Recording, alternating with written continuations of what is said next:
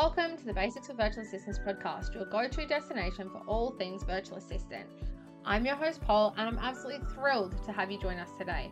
Just 4 short years ago, I took the leap into the world of virtual assistants, and let me tell you, I have never looked back. Now it's my turn to help you take the same exciting path. As we explore this world together, I'll be sharing my experiences, insight, and all the valuable lessons I've learned along the way. So get ready to explore the world of virtual assistants, uncover its limitless potential, and let me guide you on your path to becoming a successful virtual assistant. Your transformation into a skilled virtual assistant starts right here, right now. Let's get started. Today's episode nearly didn't happen, but here we are. So before we jump into this episode, I'm going to share with you all the tea on why we nearly didn't have this episode. So normally I try and record a week out to make things easier for myself, but this past week where I am, we have had no power for over half the day. Most days, it's just like hot and stormy and all these things going on. And so the time we did have power has been used to smash out client work. So I was like, fine, I'm just going to use one of my backup episodes. Nope, my computer deleted them. And of course, I hadn't backed them up. So lesson learnt. Anyway, this episode was definitely its own challenge, but as you can see, it's here and ready to listen to. So this week's episode is a Q&A episode. I've received so many questions over the past few weeks, so I've banked them up to use in this episode. If you ever have any questions you want answered, you can come chat in my DMs or Instagram or on TikTok. I'm the Basics for Virtual Assistants over there. Or come and join my Facebook group, the Basics for Virtual Assistants, where I also answer questions. Before we jump into this week's questions, I want to say that the most asked question always is, how do I start? So if this is a question you have, then I would recommend listening to episode 2, 3, and 8. These 3 episodes are really great starting points. The first question of the episode, do you need experience to be a virtual assistant? Not only do I get this in my comments, but I see it all the time on socials. The answer is no. You do not need to have any experience to become a virtual assistant. You can start out fresh and jump right on in. In saying this, everyone has skills that they have developed over time, whether that's from school, previous jobs, or just hobbies. Everyone has some skills, and all of these can be used within your virtual assistant business.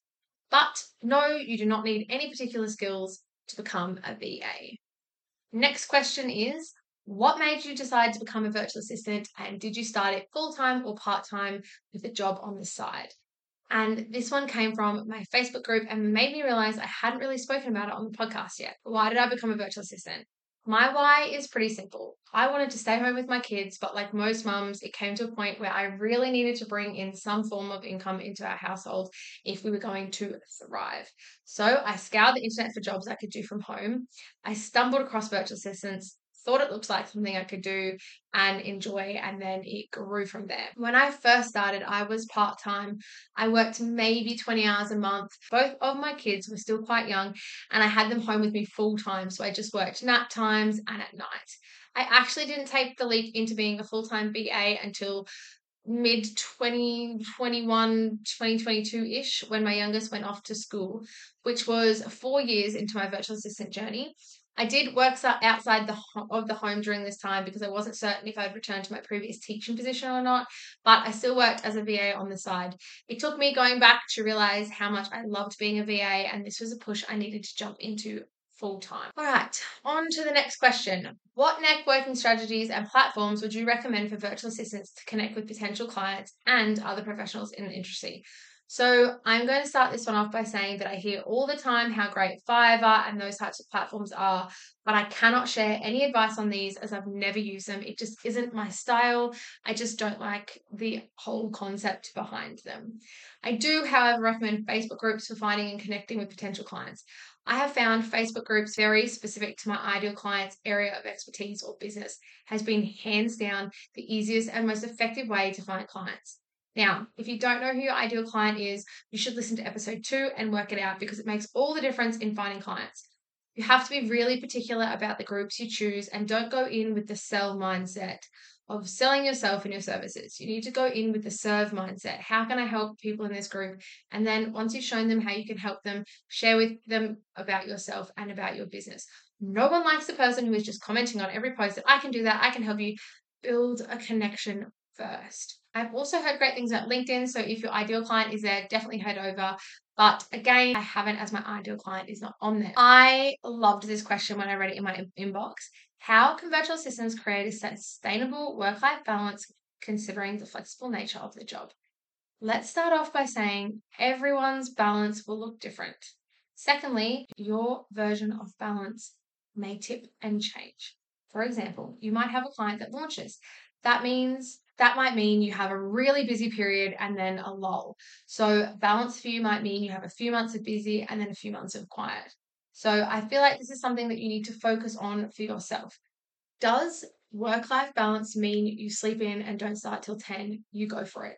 Pick clients who don't need you before this time, or clients whose work only has a deadline and not a set daily hours. You only want to work 2 days? Go for it. Again, find clients who suit this. Setting boundaries is also a huge part of work-life balance. Making sure you have personal work boundaries as well as work boundaries for your clients is so important in creating a work-life balance for yourself. I think boundaries are so important that I created a whole episode on it. Episode 5 is all about boundaries if you want to go and listen to it. The final question for this episode is, can you share tips for effective communication with clients and maintaining strong client relationships as a virtual assistant? Firstly, let's start out with honesty is the best policy always. Your client would rather know that you can't do something on time, or you've made a mistake, or there is an error, than to find out later when they don't have time to fix it, or find out after it's already caused a long-term issue. We need to respect that our clients' businesses are like their children, and you need to treat it in such a way that you are communicating with them about everything. Even if sometimes you feel like you're over communicating and your client feels like you're over communicating, I feel like it's always better to communicate more than less. In saying that, I think that it's important to make sure that you are the one who is ensuring that there is communication. It is so easy for your clients, who are super busy people running businesses, to forget to communicate with you. If you need something, you need to ask them. If you want them to check something, if there is something coming up that you think is important to them, if you have information they need, you need to communicate that, okay? We cannot expect all the responsibility to fall on our clients' shoulders. Most of the time, our clients are hiring us because they are trying to offload tasks, not gain more tasks. So it is super important for us to be the ones to ensure that there is open communication regularly. The best way to build strong client relationships is to talk to them, is to communicate with them. Also, I find, me personally, with the type of client I work for, following their social media, asking about their life, following up on things that you know are going on. If you know, like you look and you can see that something is planned to come up, okay, is there anything I can help you with that?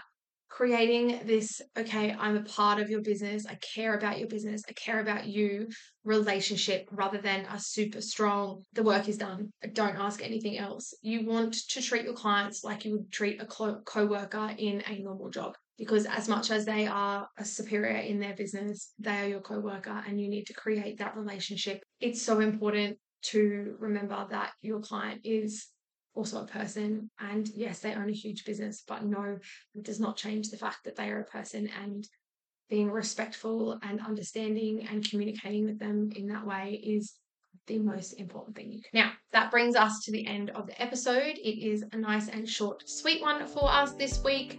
I hope that you enjoyed listening, and if you ask a question, hope that I've answered it for you. If you have any questions, come and ask them over in my Facebook group, Instagram, TikTok, wherever you are. I am always happy to answer questions, and don't forget to tune into next week's episode.